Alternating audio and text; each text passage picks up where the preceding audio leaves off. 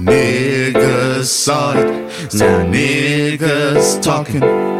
Welcome to Niggas Watching. Niggas saw it, now niggas talking. Welcome to Niggas Watching. Niggas saw it, now niggas talking. Welcome to Niggas Watching. Niggas Watching. Niggas Watching. Niggas Watching. Yo. Welcome back. To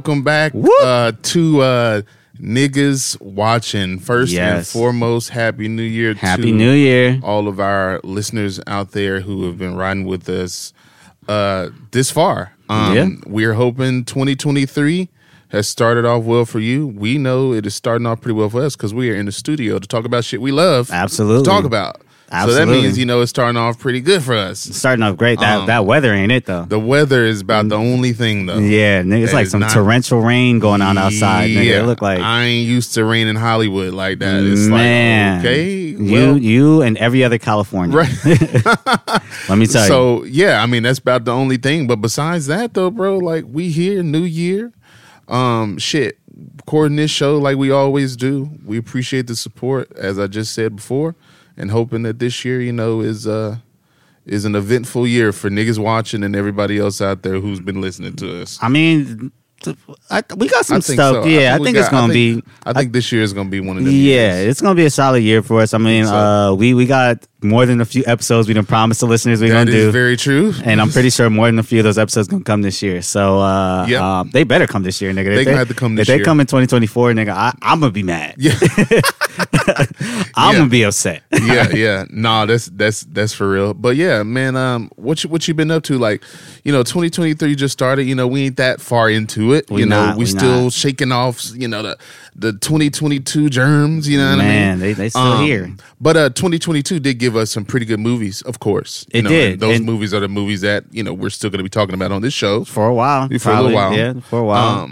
Along with movies that come out this year, but something that did come out last year that you recently watched. I watched it literally. You watched it in the New Year, so we're gonna say we're gonna give you a New Year review of this movie. It's super fresh, and it won't even be a long review because I did not fuck with this movie at all. What movie was that, boss? The Menu, bro. The Menu. Was not a fan. I believe we talked about it previously. I think you gave a briefly review. Talked about it. Gave a little review. I think you gave a review. I wasn't a fan of it. Now I'll say I didn't personally fuck with it, but I don't think it was necessarily like a bad movie. Right. That's pretty much how I feel. Yeah, I had said it was grade A mid. Like the type of and when I say that I mean like the type of mid that literally used to keep studios open. Keep studios You know going. what I mean? Like you need mid films, bro. It doesn't always have to be fucking like one of those like it doesn't have to be like an Oscar contender or like fucking like any type of a classic. There's some movies that just need to be. You know what I mean? It, yeah. And I think that's perfectly fine. The Menu is that. I didn't. I thought the performances were just okay. I thought the writing was just okay. The plot's just like there. You know what I mean? Stuff happens. I think what fucked me up was the tone. So like I looked it up. I guess it's technically a comedy horror. Is that a horror film? I don't. I guess it would be more psychological. So sure. Yeah, I don't necessarily. I feel it to be more of a thriller. I know they oftentimes use horror and hand thriller in hand. Yeah. I don't know. I agree with that. Comedy thrillers, like a dark comedy thriller, is probably the better designation for it. But everywhere I've seen it said comedy horror. That's how they labeled it. I think tonally it messed up. I think it either should have been one or the other, either a comedy or a straight up horror movie, and it would have been better. Yeah, I mean, if I'm gonna give it, so also I'll say for the new year we're gonna switch up. We're gonna do Letterboxd review numbers. We're not gonna do the 10 anymore. We're gonna do 5 now. Oh, okay. Yeah, so we're gonna do them out of 5. Oh, love that. Yeah. Just because I mean, we're gonna be on Letterboxd anyway, giving our reviews. So absolutely, we may as well. Is on there. You know what I mean? May as well make a little bit of continuity. I out of 5, I think I gave it a 3 out of 5 on Letterboxd. Oh, okay. And out of like in terms of recommendation, I'd probably give it like I guess like a 2.5 out of 5. Like, watch it if you got nothing else to do.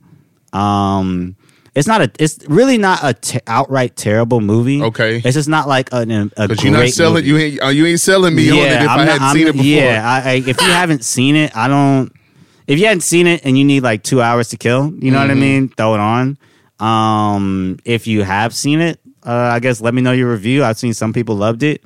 I just, I think it was just okay. I also thought that when the trailer came out, I remember when the trailer dropped, I was like, oh, okay, this like, I think I said it on the previous episode as well, like, this looks okay. Like, this doesn't look It didn't bad. look like, yeah. It didn't look like, oh, let me rush to the fucking theater. It didn't look like one of them films. Yeah. Yeah. But it also didn't look like, oh, I don't need to be within 10 feet of this movie. You know what I mean? Yeah, I'm, that's pretty much my review. I guess the less said about it, the better. I'm not selling the movie. How'd you feel about Anya Taylor-Joy, her performance? I know you said the performances were just okay. They were just okay. But if you had to cast her as in another role or another film, like based off of her performance in The Menu, would you? I don't think so, but I also wouldn't cast any of those actors in a movie. Are you crazy? Hong Chau's in there. She's probably the best part of the movie. She is, but like, okay, so I liked her in Watchmen. It's almost the exact same role as Watchmen. She was fire in The Whale too. If you hadn't seen The Whale yet, no, I haven't seen The Whale, but so I need to see The Whale. But based on Watchmen, I would cast her in roles. Based on this, I wouldn't. There's nobody in the movie that I'd be like, oh, like let's cast them in a role. And this is not an indictment against like the acting. Of course, this is more so an indictment against just the actual movie, just like the movie itself. Yeah, like I didn't watch it, and it was like wow. You wasn't blown away like a lot of motherfuckers out here are faking like they are. Man, a lot of motherfuckers, and not just the homie. No, I got a homie that I love this see niggas shit. on Letterboxd being full of shit all of the time. It's you know what? It's almost giving me Barbarian vibes. How niggas was talking about Barbarian like that was the greatest shit they ever seen in their life. But not to that extent. It's close, but not to that extent. Barbarian was something completely different, though. It was. And you know what? We don't even have to get that much deep into Barbarian ever again.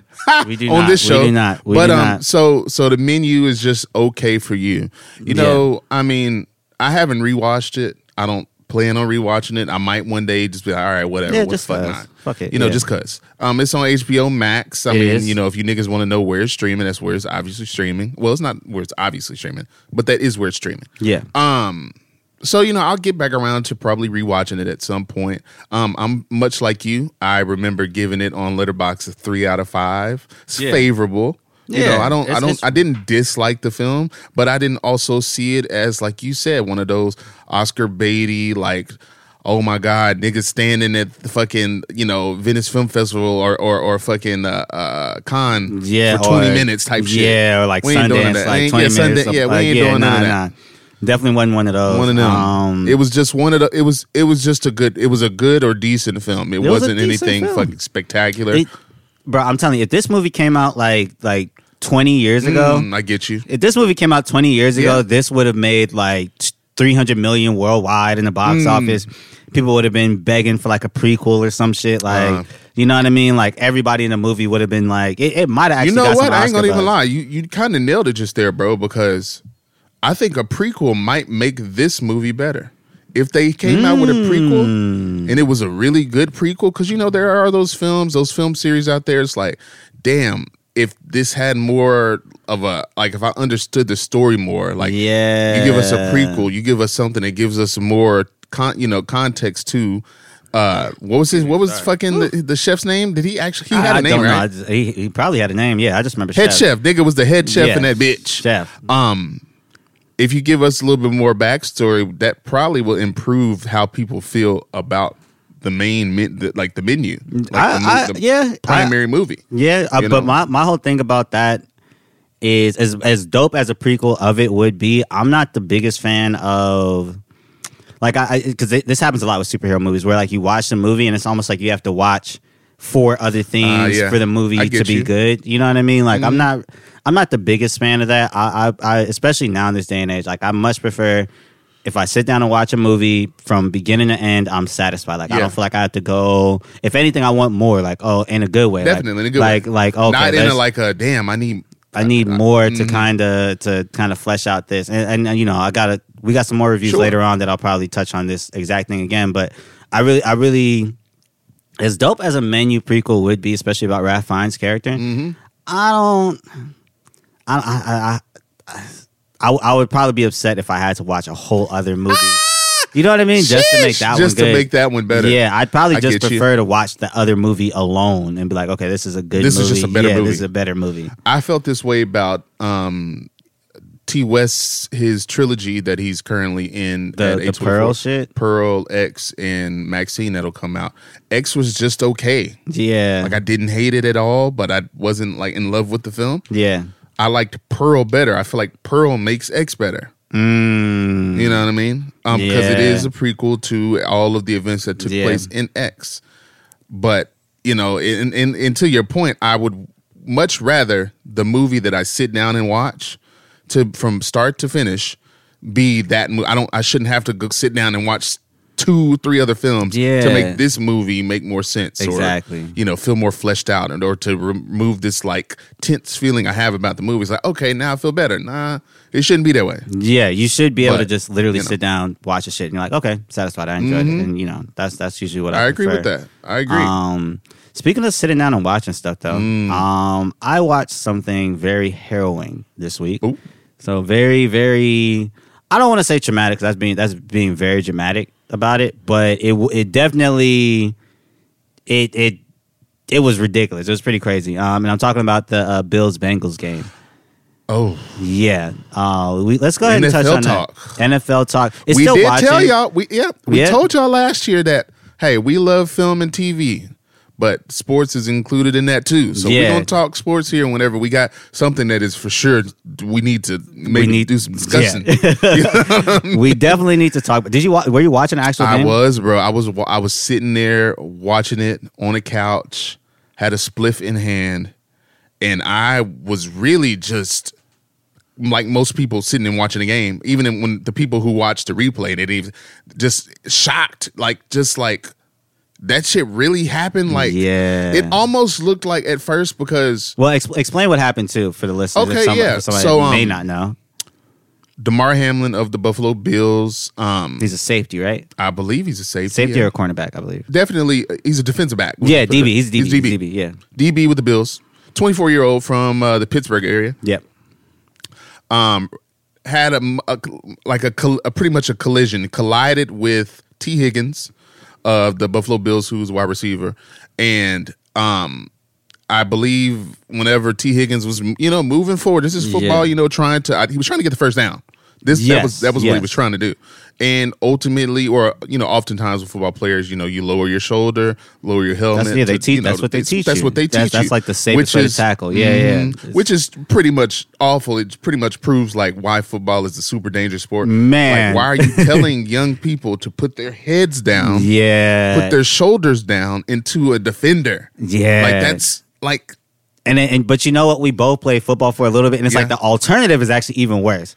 Like if you run at a motherfucker straight up, you're liable to break anything on your body. Exactly, exactly. So it's all bad. It's really all bad. It's really all bad.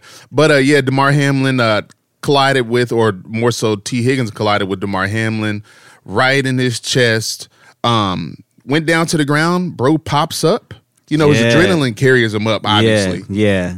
But then he just collapses, just faints on the ground. It was almost like he stood up and kind of got his ground, then just completely dropped on the ground. Yeah, bro. It was utterly ridiculous. And the crazier part, to your point, he dropped his helmet, dropped his shoulder, and all that. If you look at the replay, it's probably hard to find a replay now, but if you saw the replay and saw how it went, it literally looked like a standard ass tackle. Yeah. Bro, it was not a spectacular tackle. It wasn't even as for, to T. Higgins, it wasn't like one of them, he really ran a nigga over. Yeah. You know what I mean? It from both sides, it didn't look, the way I like to tell people, it was a freak accident, very clearly. Oh, very much a freak accident. It wasn't anything that happened in game that it seemed, you know what I mean? I'm no doctor, obviously, but it seemed nothing in game that actually caused this. What I think is important for us to talk about, as Pete, for this, the sake of the podcast, is in terms of niggas watching, is the fact that they wanted these niggas to continue to play. They did. They wanted these niggas to continue to play, and when I say they, I mean officials. It seems like word came down from the NFL after it took them like almost 9 minutes to resuscitate this nigga. They were performing CPR for like 9 minutes. Ambulance left. They brought in. They gave both teams 5 minutes to continue. To 5 minutes to warm up, and then they're going to continue playing. Mind you, this happened 9 minutes into the first quarter. Right. So this is very, very early in the game that this happened, and it's also there's playoff implications in this game. You know, both teams are fighting for like the first and second spot, really within the first 3 spots in the AFC, which is why I think that word came down that they should play. Not defending it, but I think that's why the word came down. Yeah, I mean, I think everybody who's watched the NFL and who knows how the NFL operates in America, after that, like you just mentioned it to be, which is obviously, you know, you have like trained physicians, professionals, medical professionals who said the same thing. Yeah. Like, this is a freak injury.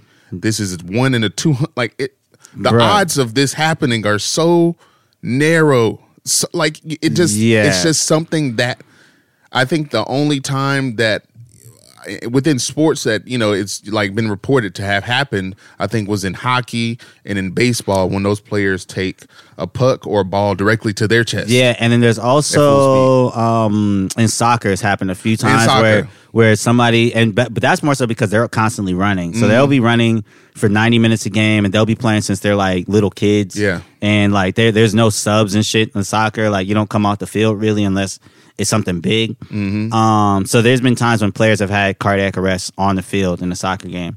But that's almost a completely different thing because you're like running your body to an extent that you probably shouldn't be running your body in soccer. True. Like continuously. Yeah, up and down almost full speed. But yeah, no, you're right. Like everybody said, like this is essentially a freak accident for but football. You know, knowing like, back to your original point, you know, how these niggas were about to just get like a 5 or 10 minute warm up and just resume play. Bruh. You know, anybody who knows how the NFL or major corporations in the U.S. work, that's it. That's exactly how it works. Yeah. Somebody can go down on the job, in front of you, traumatize you, literally traumatizing, and the company will just come through like, well, work still got to get done. Yeah. Still got to work. Yeah, and that was pretty much what the NFL was going to do until I guess niggas had, you know, the media and social media, and I'm sure people, hopefully, were in Roger Goodell's ear telling him, like, you know how nuts this sounds to continue playing? It wasn't even all that. You know what it was? The coaches literally, because it was Sean McDermott and... Bro, they were both like, we can't do this. Fucking the Bills coach was like, bro, I need to be in the hospital with this need to nigga. be with my guy. Yeah. He was like, I can't coach this game. If they're not gonna, they probably won't show most of this game ever again. But if you look at look at Josh Allen. I don't know if you saw Josh Allen's face when they were talking about that 5-minute warm up. He looked like he just saw somebody die. Yeah, like he legit looked like Stephon Diggs. Like niggas were, bro. You know, I saw Stephon Diggs trying to like fire niggas up, and I know his whole spiel was probably let's win this for DeMar. For DeMar, stuff. Yeah. But bro, it's tough. But you know, you also can't tell people how. And I don't want to say grieve as though the nigga passed or anything like that.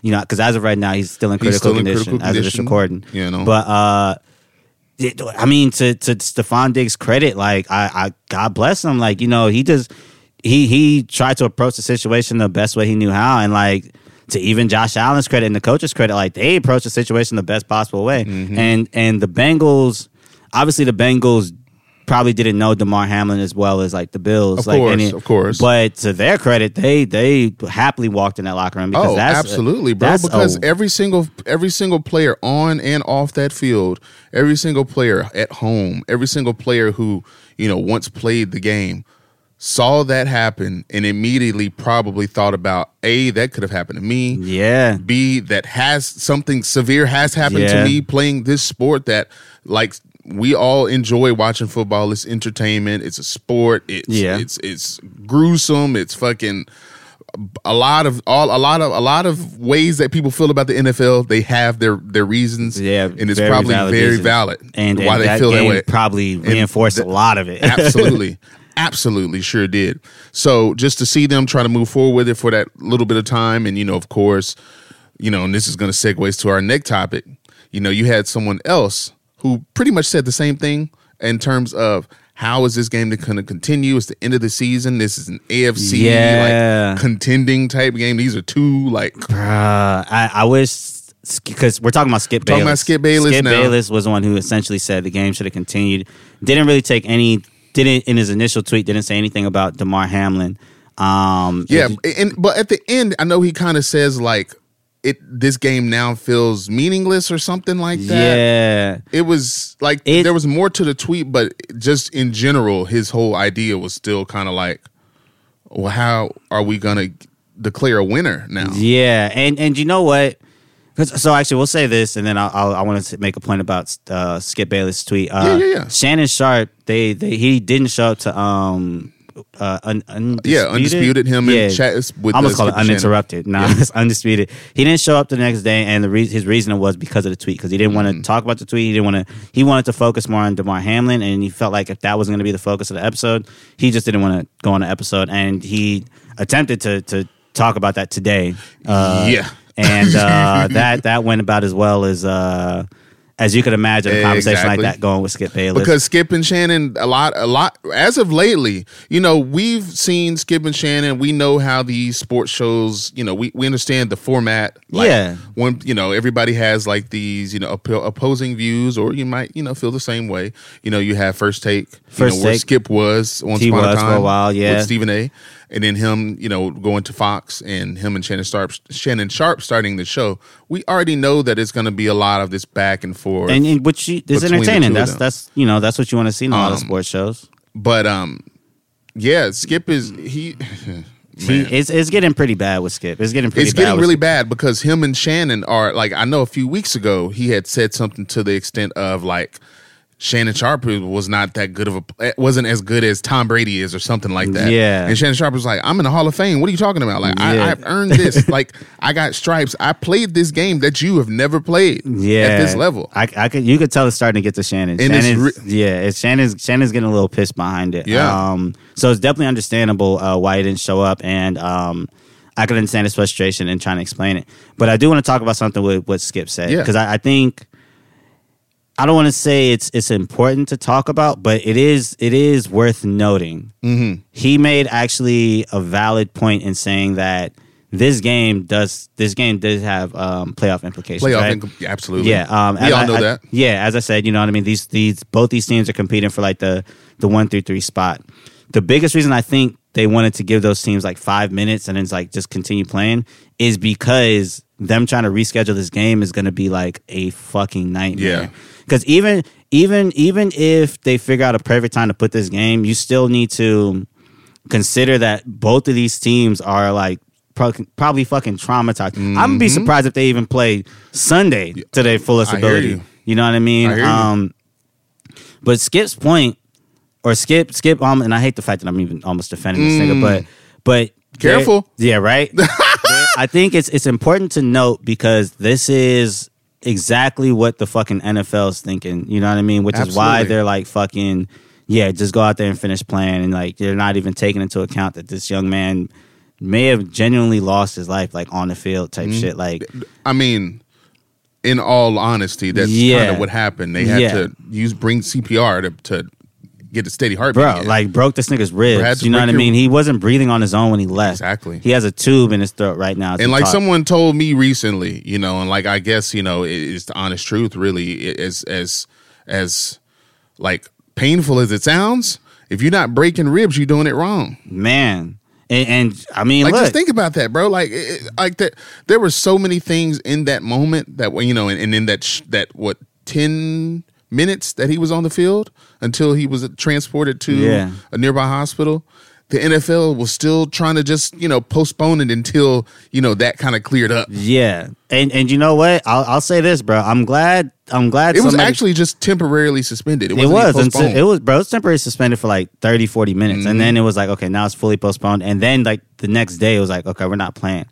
I want to say it's important that they did not continue the game, because I want to bring up an example of WWE in like 1998. They had a pay-per-view where I don't know if you remember Owen Hart, Bret Hart's little brother, where he died in the middle of the pay-per-view. He was zip lining, and they knew he was dead. Like the second they got to the body and saw it, they already knew. They pronounced him dead, but they continued with the show, and they didn't tell anybody until the very end of the show.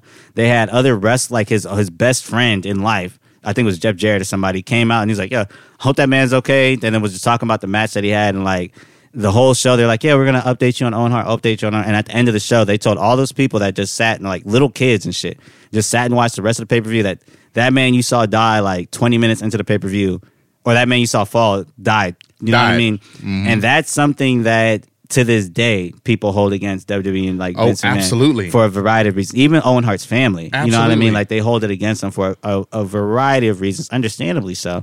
And like, you know, a lot of like, I think I'll say Vince McMahon. I don't know if he directly said this, but obviously it would have had to come from him. But he said, you know, it was unprecedented in that moment. They didn't necessarily know what to do.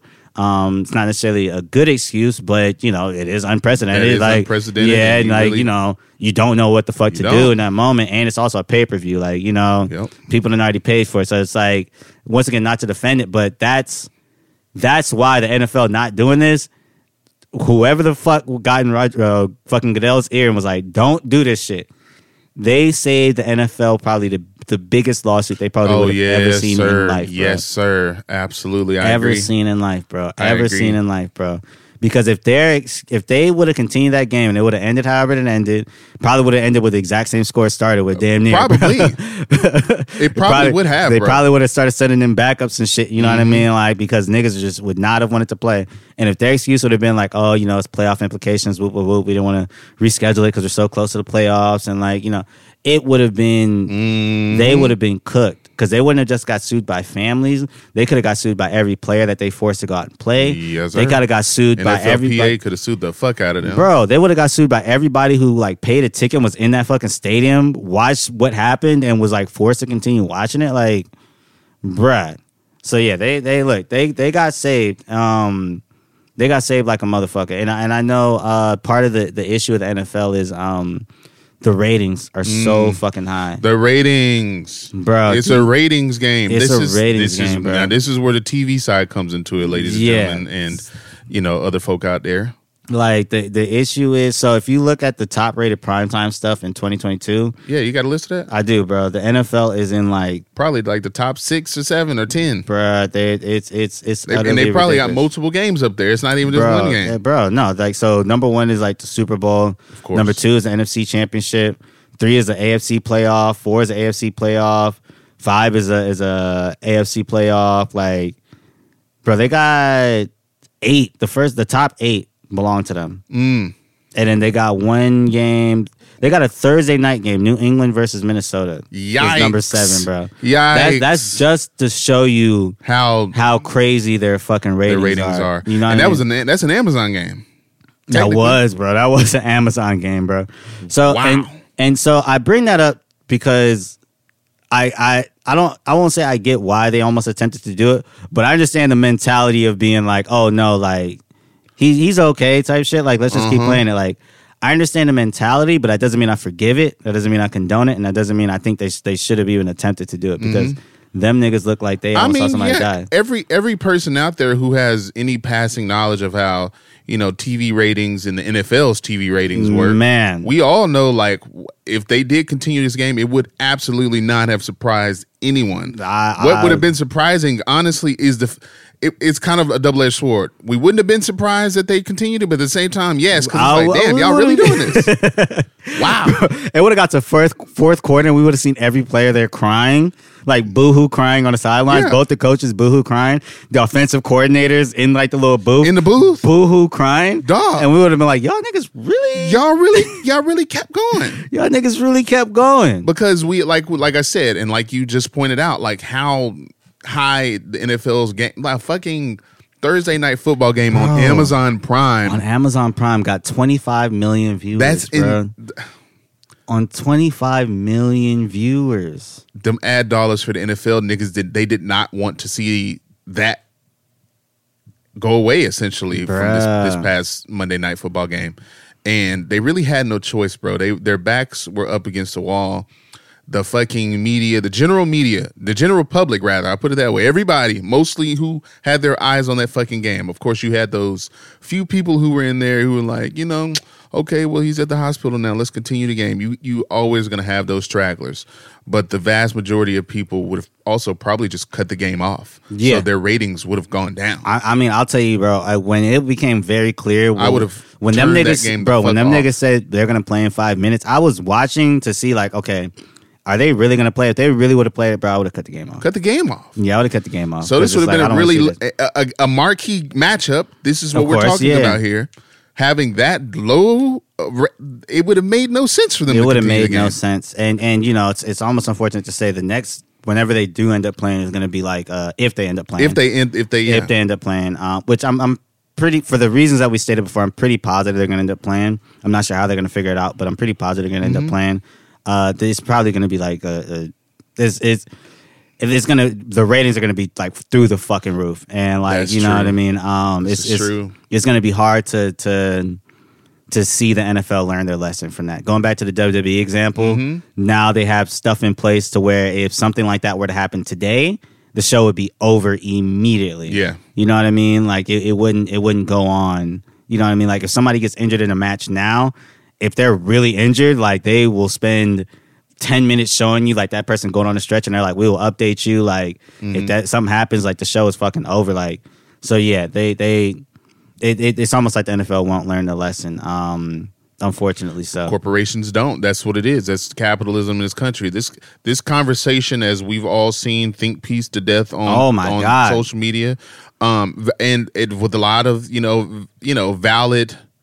I guess opinions there. People feel the way they feel. Of course.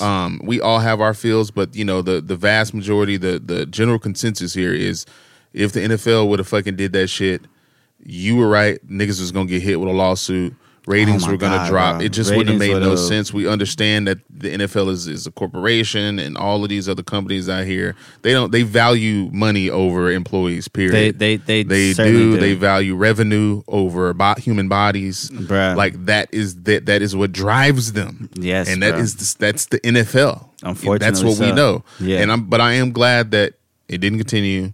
I am glad to know that he did receive medical attention immediately.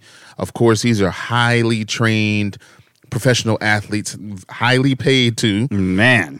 So you have to already know that the medical staff that is there are going to be the best of the best. And I'm glad that it was such like a speedy response. Absolutely. And I'm glad that they were able to get him, up and out of there. And he's, unfortunately right now we haven't got much of an update. Still sounds critical. But we're hoping that bro is able to pull through. Absolutely, yeah. Because that same day, like I mentioned to you, and we can segue. I watched the SC game, I watched the fucking SC and Tulane game. Yeah, I watched them. No, not the Rose Bowl. The Rose Bowl was Utah. Oh, shit, yeah, I'm tripping. But SC and Tulane in the Cotton Bowl, they were in Arlington. Before SC fucking shit the bed. Oh my god. There was a player from Tulane.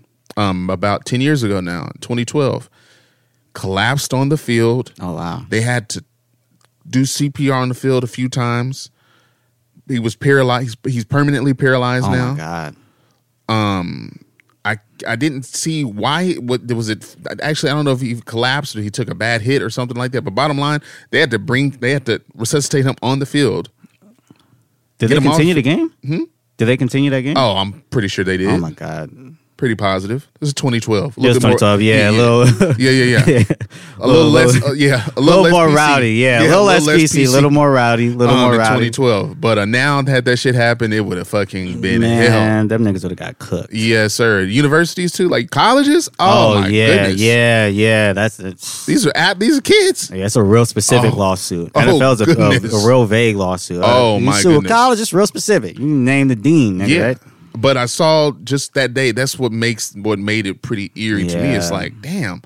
We just watched, footage. Unfortunately, and I hate, how whenever you are covering something, I'm glad that most news outlets or media outlets, stopped showing the replay. And I think, like you said, if you try to find a replay now, you probably wouldn't. It's tough. And this is like, and it's good, brother. Yeah, it's great. But this was like within 20, 30 minutes of him like actually getting into the hospital and shit. Like it was tough to find because it was like somebody had tweeted it, you couldn't find a tweet no more. Somebody had posted it on YouTube and it was like a cam of it and like that's gone. Like it's that's good. That's great. Actually, that's great. Yeah, I love that.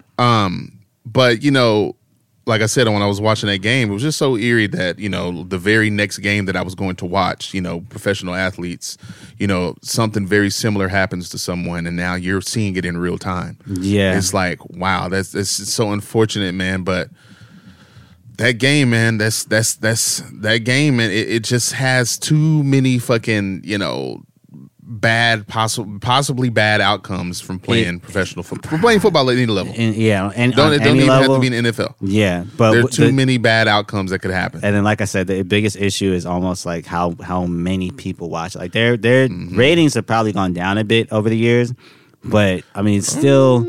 Bro, it's still 8 out of the top 10. You know what I mean? Yeah. Like, if you what's the other 2 on that list? Just for the hell of it. Oh man, the other 2 on that list, bro. Since you said they took 8 out of 10, the first 8 spots. The first 8 spots are belong to the NFL. And then number 9 is a college football game. Oh, Georgia and Alabama. Okay. Last year.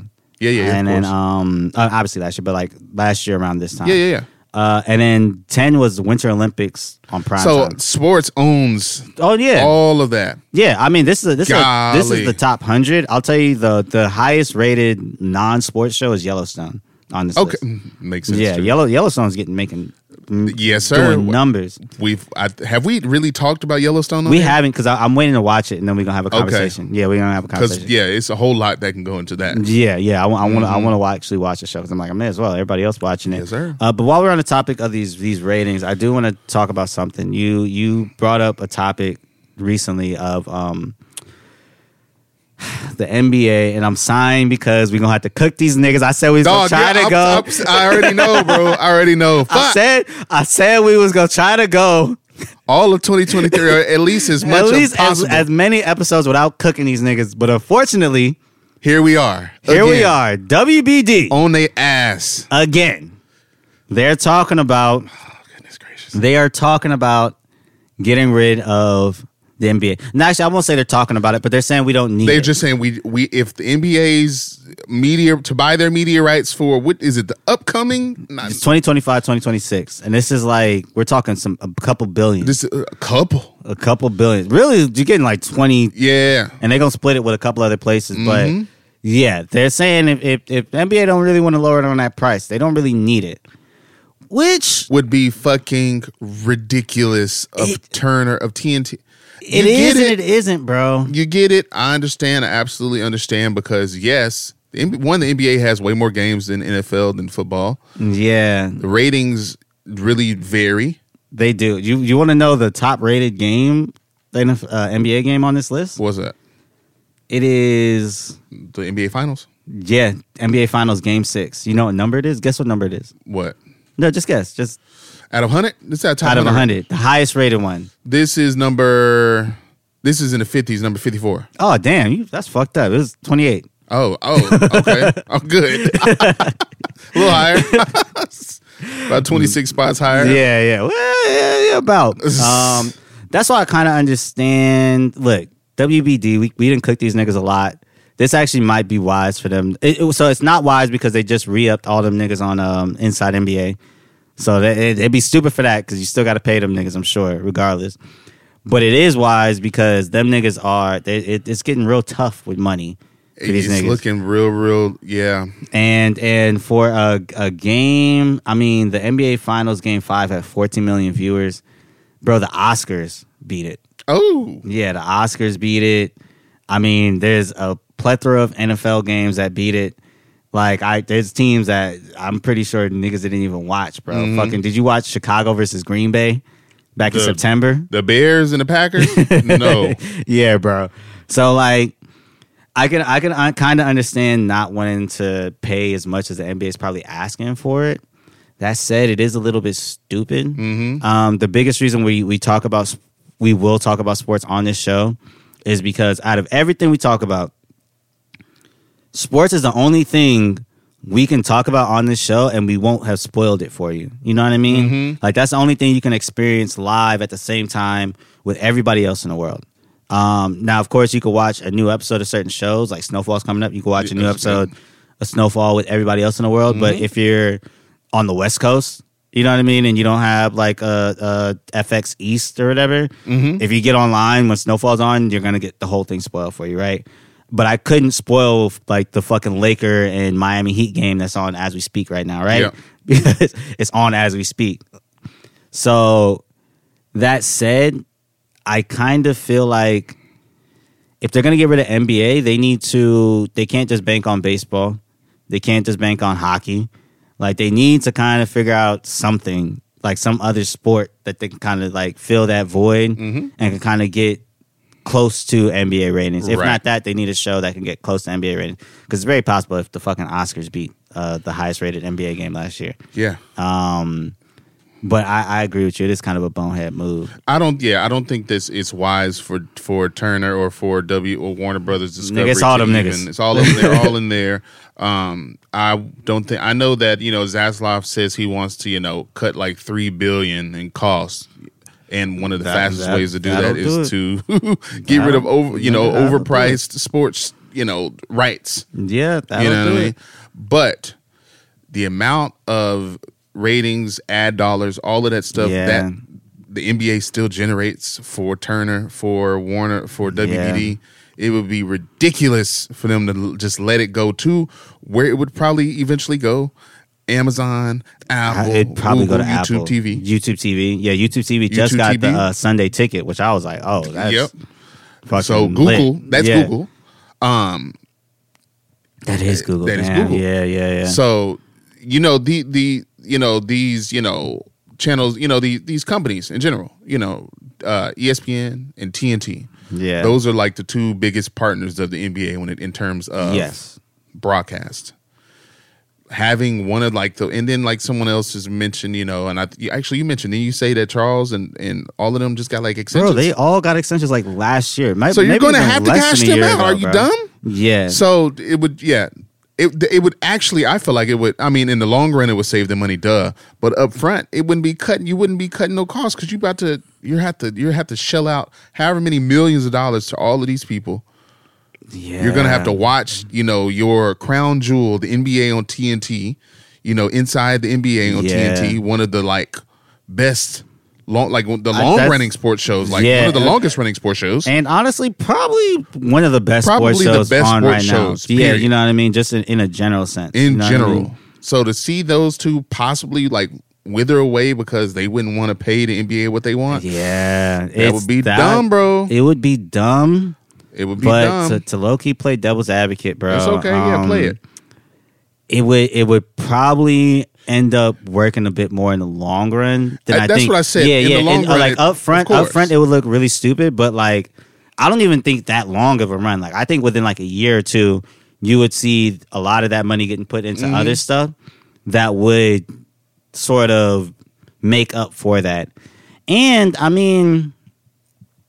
I think, depending on the ratings for Inside the NBA, they could probably do almost like an ESPN thing. Maybe do a small sister channel or whatever that's mostly focused on sports, but you only have baseball and shit, and you just have them Inside the NBA niggas on at a certain time after a game's gonna be on, and they're just talking about the game. And they're just talking about the games. Yeah, people would still fuck with it. Oh, and absolutely. And it would be a way for you not to have to cash them niggas out up front. You might have to cash them out a bit because I'm sure that all them niggas would be like, well, I know Kenny, he's gone for a couple coaching jobs in the last maybe 10 or 15 years. He hasn't obviously gotten right. But he's gone for him. So I'm sure Kenny, Chuck, Shaq, all of them would be like, yo, I want to be able to go somewhere else at some point. Maybe Chuck just signed a 10-year. Yeah, I'm sure extension. Chuck. I'm pretty sure if you could put Chuck on, I'm sure, bro. Fucking, we was just talking about Shannon Sharp and Skip. If Shannon and Chuck can have a show together, I'm sure Chuck will happily be like, yo, fucking cash me out now so I can go to fucking Fox or ESPN or some shit and have a show with this nigga. I just think for what's been going on with WBD, as much as we've been cooking these niggas, it's probably not a bad idea to say no to these niggas. And on top of that, I just said basketball is not getting great ratings compared to a lot of other sports. Of course, yeah. If you but put has it really ever? No, it hasn't. The ratings have gone up though. Right. The ratings have gone up. But ratings have gone up. I'm pretty sure when Brown was running it with the Heat and the Cavs. The ratings are probably some of the best that they've been in a while. And obviously with Jordan and Kobe. Shaq. Yeah. The ratings are probably some of the best they've ever been. But I think throwing NBA on like Apple TV or fucking Amazon.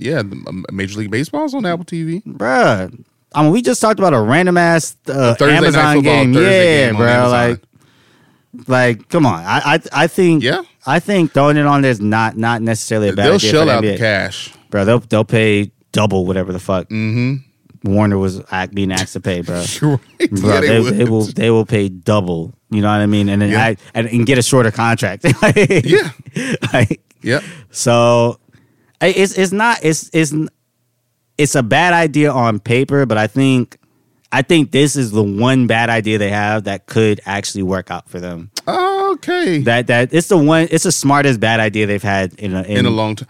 In the last year. Because they've had some bad ideas. Brother, let me tell you. Golly. They've had some clunkers. They've had some ideas, clunkers, bro. It has been atrocious. Yeah. Atrocious. Well, shit, man. Every pronunciation of it, bro. I would hate to see the NBA not be on TNT, if that ever were to happen. I've grown up with watching the NBA on TNT, on ESPN, ABC. Yes. Like these networks, like even though I can watch the NBA various ways, you got all of the, throughout the week, you have to watch them on like various networks. Like, fucking for the Lakers, you have to have like Spectrum Sportsnet to even watch their fucking games. Yeah, which we talked about before. I hate that shit so much. And for most regional teams, back in Dallas, if you want to watch the Mavericks throughout the week, like you have to have a certain package on your cable, blah blah blah, all that shit. So I would absolutely hate to see, those nationally televised games those marquee games that we were so used to seeing not be on TNT anymore. But if they were to jump, join the streaming wars like they already are with YouTube TV, and join like an Amazon or an Apple, I ain't gonna be super opposed to that either. I'm not mad at it, bro. Like I said, bro, when I heard YouTube TV got the Sunday ticket, I was like, oh, not super opposed, bro. I was like, run it the fuck up. Yeah, see, that's why I kind of like about, even with Thursday Night Football being on Prime, it's a lot, like, one, I like the stream better. It looks better. Oh, it looks amazing. Looks way better. And the Sunday, the next gen stats thing is actually kind of cool. Yeah. And it's just easier to use. Shit, you can just fucking you can watch it from your phone. You ain't gotta log into like your cable provider and all that shit. You got Prime, nigga. You can watch this game if you want. That's like the first thing you see when you go on Prime. You want to watch these niggas playing football right now? Just hit play right now. It's live. Live. So I'm not mad at that if that were to be the case. You know what I mean? I'm telling you, bro. I'm telling you, it's the once again the smartest bad idea these niggas have had. In a while. Well, streaming never stops. That's kind of the name of the game. That's what Hollywood is constantly trying to keep up with. The evolution of how we people watch TV, watch movies, get our content. And one of the leaders of the streaming wars has always been, even though they've made a lot of bonehead decisions too, is Netflix. Didn't you recently watch a show on Netflix? I did. What was that there? The Kaleidoscope. Oh, with Giancarlo. Giancarlo. How you feel about that? It was... I don't want to spoil too much about the show, obviously. I wasn't the biggest... Spoilers here. Yeah, this is a point where you could fast forward. Yeah, you could fast forward. I'll say you actually might not need to. You might want the show. Yeah, you might want the show spoiled. He might just give you a little because I don't recommend this show. I'll skip to my recommendation rating. It's damn near 0 out of 5, bro. So the hook of this show is that you could watch it in any order. They say. Okay. You could watch it in any. You could choose. Everybody has a different randomized. Sound like some fucking Black Mirror shit. Kinda. It's like everybody has a different randomized version of the season. It always ends on because it's all colors. It's not episode numbers, and it always ends on white. It's about a heist, of course, and like they show you different points before and after the heist. And the last episode is almost always the actual heist. Okay. It's like this episode white, so it's almost always an actual heist. Gotcha. But you can start from any kind of order if you go on like Reddit or even the Netflix IG and the Netflix Twitter. They have like a certain order you can watch it that makes it feel like a certain type of it gives you a certain type of feeling. But my issue is when you're watching the show, it hooks you. Like you'll be watching, you'll be like, okay, I want to see why this character is doing this, or like how they got here. Like, you know, they're talking a little bit about this person's backstory. So like, maybe I should, you know, you kind of keep playing with the episodes till you find out what happens. What happened? Okay. But when you get to the end of it, you realize only Giancarlo's character is like fully fleshed out. And like his story is the only one fully fleshed out. He's the lead. He's essentially the lead. Right. And they kind of play around with that. Certain episodes, he's like more of a supporting character. But the issue is when you get to the end and find out why everything's happening, at least for me personally, I was like, this is very fucking stupid. Like I was like, this y'all should have had a certain order. And there's certain episodes where I'm like, if I started on this episode, I don't know if I would have wanted to watch the rest of the series, or I don't know if it would have made sense for me to watch the rest of the series. There's certain things that, because you're watching it out of order, like it's like, I don't even want to say Easter eggs, but like certain things happen that you're like, okay, why the fuck did this happen? Or like, why? Like, I don't understand. You have to almost go back and rewatch it, which is a good thing because obviously you want to rewatch. Like, they want you to rewatch certain stuff. Okay. But for example, they have like an FBI character in it. I'll tell you the show because you're not going to watch. I know for a fact you're not going to watch. I know the type. We've done the show long enough, and even before that, we was doing the show before the show long enough that I know for a fact you're not going to want to watch this shit. And if you've been listening to the show and you enjoy like us talking about shows, if you like our taste in shows, I don't think you'll like this show. It's not. It's really. It's only good up until a certain point. But there's like there's like an FBI character that the first episode I watched was almost fully about her. So I thought she was going to play a huge role in the actual show. And then the more episodes I watched, I was like, okay, she's not playing as big of a role, but there's certain things about her that I'm like, okay, like they're going to bring this up, they're going to talk about this, and they don't. And the way her story kind of ends is a bit like of a whimper. Her motivations don't make any fucking sense. You get to the point where you're like, okay, it's almost like Squid Games, where it's like, yo, go to your fucking daughter. Why the fuck aren't you doing this? She has like a kid that she just completely avoids for the whole series. It's like one episode where she like she has a hearing with this kid, and then every other episode she's like, fuck this kid. You know what I mean? She's about this is the FBI person. The FBI person. She's trying to solve the case. And like, there's other characters that you're like, why the fuck are you in the show? The way they feel wasted, huh? Bro, the way they go about the heist is like, okay, this is interesting. And then when they have a couple episodes after the heist that you're like, oh, okay, I wonder why this ended up like this. And then you watch the actual heist and you're like, bro, y'all wasted all this fucking time. All that time. All this time for the stupidest shit in the world. Giancarlo's daughter is like, she just did some complete dumb shit that had me like, I had to look at my girl and I was like, yo, if I'm ever robbing some shit and y'all niggas know that I'm robbing some shit and y'all got the choice between either letting me rob the shit and then making it a waste of my fucking time, or snitching on me, snitch on me. Just send me to jail. Don't even let me go through all this shit and fucking... Bro, I'm telling you, this show is a massive waste of time and a massive waste of a good concept. Because the concept of being able to watch it... It sounds fire that you can watch it in any order and it's still going to lead you... Yeah, any order... I love that. Yeah, any order and you'll get a complete story. It's just a complete story that you get is not a satisfying story. Damn. But you can watch it in any order. I was kind of locked in when you first pitched it as like you can watch it in any order and it's still going to lead you to the final same... Each episode is like billed as this amount of time before the heist. So the first episode I watched was like 5 weeks before the heist. They got an episode that's like 3 weeks before the heist, like 5 days, 24 years, 7 years, a day after the heist, 6 months after the heist, and then the actual heist. So like the actual concept of it is like a great concept, but the execution is like shitty execution, shitty as fuck. Like this show would have worked.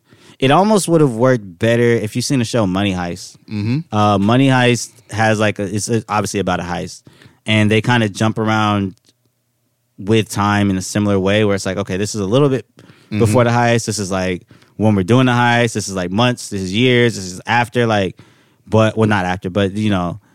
With this, it was almost like y'all had a good concept. It's just the execution.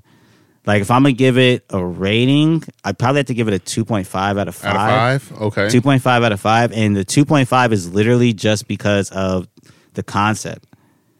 Like, this actually could have been a top 5 show of all time. Oh, man. You know what I mean? That. I hate when you have the potential to be really good. Bro, like it's just such a letdown. Shit the bed, I hate bro. that. Like, this literally could have been a top 5 show of all time. But it's just like the closer you get to like the actual the ending of the story, and you start to realize, okay, this isn't going to be explained. You know what I mean? Or this isn't. We're not going to find out what the fuck this is happening. You kind of get to the point where you're like, oh, okay, now I feel like I'm let down.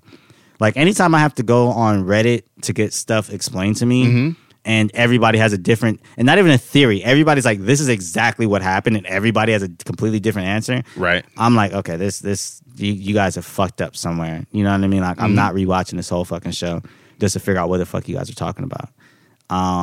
But yeah, that's my review of Kaleidoscope. It's gonna be on Netflix. It's on Netflix now. Yeah. If you're looking for something to watch, to hate watch, you know what I mean? Give it a go. Got Giancarlo Esposito on there. Yeah, and Robert Townsend directed 2 episodes. Oh, shout out Robert Townsend. Okay, the two. See, best. now I'm interested. Yeah, like I mean, look, off those 2. I'm telling you, those 2 episodes are actually really good too. Okay, those are like 2 of the best episodes in my opinion. I was like, when they said he directed, I was like, oh shit. I was like, no wonder. I was like, okay, no wonder I was like, okay, shout out Robert Townsend. So yeah, I mean, it's worth a watch just because of how intriguing it is. I think just because this is probably like the first thing ever like this, it's worth watching. Paramount Plus had a show called Interrogation, I think. Okay. That had a similar... Paramount Plus has some good shows. They got some fire shit. They got some good shows on there. Yeah, bro. And this is early in Paramount Plus. This is when it was still CBS All Access. All Access, yeah. It's called Interrogation, and you could watch the episodes kind of out of order, but that kind of fell into the same trap where it's like... a couple of the episodes you can't really like. The first one I think you had to watch first, just because you understood why the fuck the show's happening. It's happening the way it is. But the last episode you had to kind of watch last. It doesn't really make sense to watch it out of order, if that makes sense. Okay.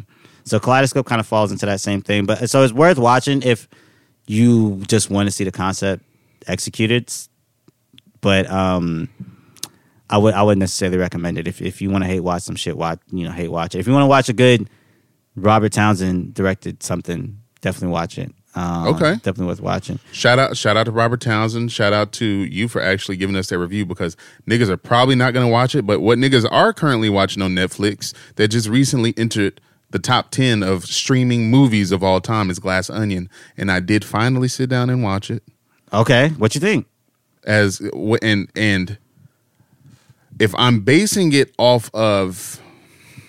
you said Letterboxd, right? We're going Letterboxd. We're going to Letterboxd. I gave it a 3 out of 5. Okay. It was favorable. I absolutely didn't hate it. It was fun. Still had like the same tones that the first one had. Knives Out was just a better film. It was better executed. There was a lot of reasons around that too.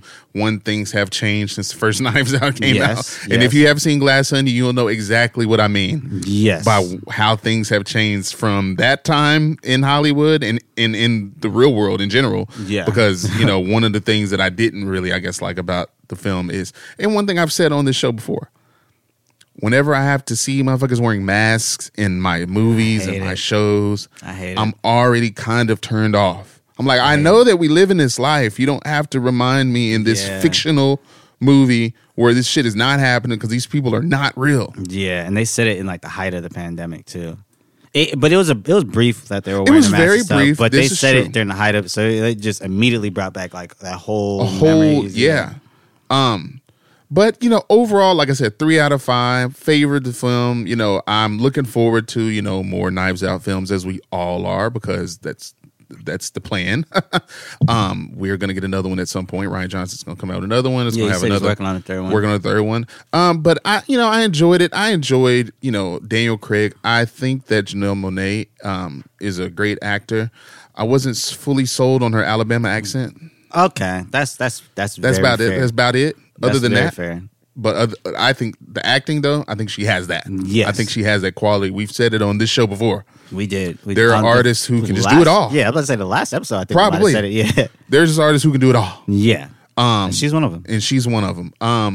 The angry black woman stereotype, though, of how they kind of based the film around that a little bit was kind of off-putting. It's like, damn, this is the climax of the film. Yeah, that was kind of off-putting.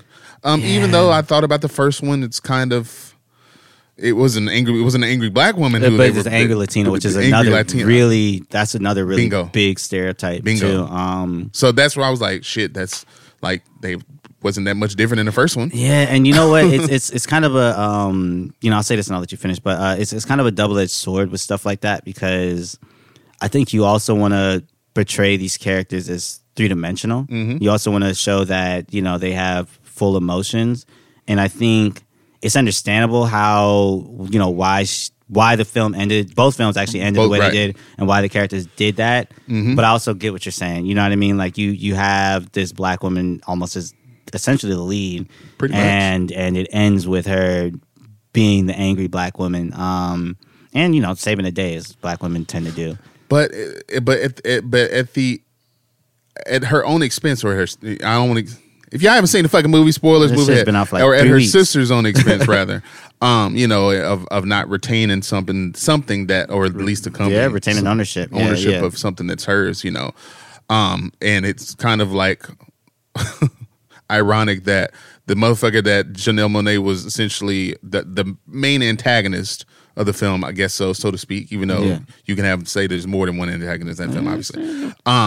What was guy named who played fucking the white guy who played like the CEO? Oh, Edward Norton. Yeah, and I don't know his character. I don't remember his character's name. But he recently just discovered that his family owned slaves. Him too? Yeah, I know Benedict Cumberbatch did too. Yep. He did too. So it was just really the irony of this, stealing this idea from this black woman in this film, and then in real life, you just found out that your family owned black people that they stole. It's just that's just a coincidence. It is, but I'll say it's weird to say that they found that out. Like, if you're a white person in America, you know what I mean? You've been here for a few generations. You gotta come on. I agree. It shouldn't be a surprise. But 3 out of 5, I'll watch it again. Yeah, I'll watch it again at some point. Sure. I enjoyed it. I enjoyed it enough to watch it again, and probably watch it a few more times later on down the line. Would you recommend it? Yeah, absolutely. Mm-hmm. I would recommend this. Out of 5? Out of 5? Oh, 4. Okay. If you like the first Knives Out 100%, give this a go. You're probably going to still like the first Knives Out more. Yeah, I mean, but I think we also said, like, they're two completely different movies. Totally different movies. They're not. It's not a sequel. It's not any. It's just a few of the same characters, which is almost unfortunate for Glass Onion, because I feel like if I would have saw Glass Onion first, and I'm like, oh, this is like a great ass movie, and then if Knives Out was a sequel, I'm like, oh shit, this nigga he's spitting right now. Yeah, yeah, no, for sure. But yeah, I mean, 3 out of 5 as my overall rating. 4 out of 5 if I'm recommending people to see it. If you like, whodunit, mystery, thriller-ish types films, but you don't get enough of, give it a go. You said what? I was saying which we don't get enough of. We don't get enough. I agree. We don't. Yeah. It's not many One of my favorite whodunit films or film franchises is the actual horror film. It's Scream. That's a whodunit. Oh yeah, that is a whodunit. That's very whodunit. Yeah, whodunit. But no, yeah. So Knives Out or Glass Onion, rather, a Knives Out story or a Knives Out film. What's the actual title? It's a Knives Out story. It's a Knives Out story, right? Okay. They need to dead that for the third one. Yeah, just call it Glass Onion. We know that this is the series that it's a part of. Yeah, and it's on streaming, so you can literally just put that they're both a part of the franchise. You don't have to fucking tell us. Which also is ridiculous. That we already had these conversations with. This movie is one of those films that should have had a longer theatrical release. I'm pretty sure the third one will. I'm pretty sure the third one 100%. Because he's probably going to take it somewhere else. Speaking of the third one, though, who do you anybody want to see in it? Ooh. I know we had this conversation.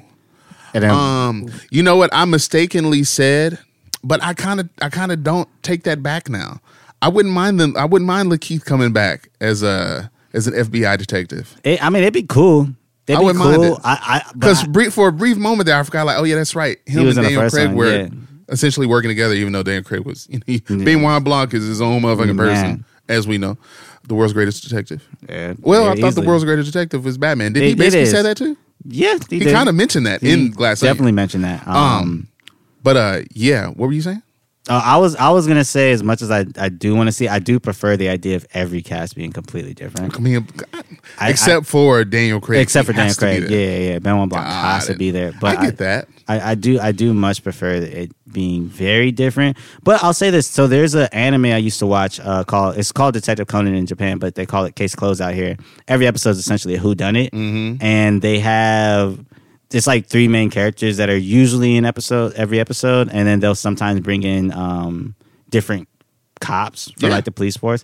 So I wouldn't necessarily mind seeing that. If there's like another crime within the vicinity of where Lakeith Stanfield's character was, it could be like that'd be a cool little conversation. He's a quirky actor. That's a quirky movie. Type of he didn't play a quirky character in the first one. He didn't. Yeah, he did. He totally played something totally different. They got to really let him lean into it. And if they were to bring him back, let him be the IE nigga that he is. Yeah. Let him be that Inland Empire nigga we all know he is. Yeah. Oh boy, man.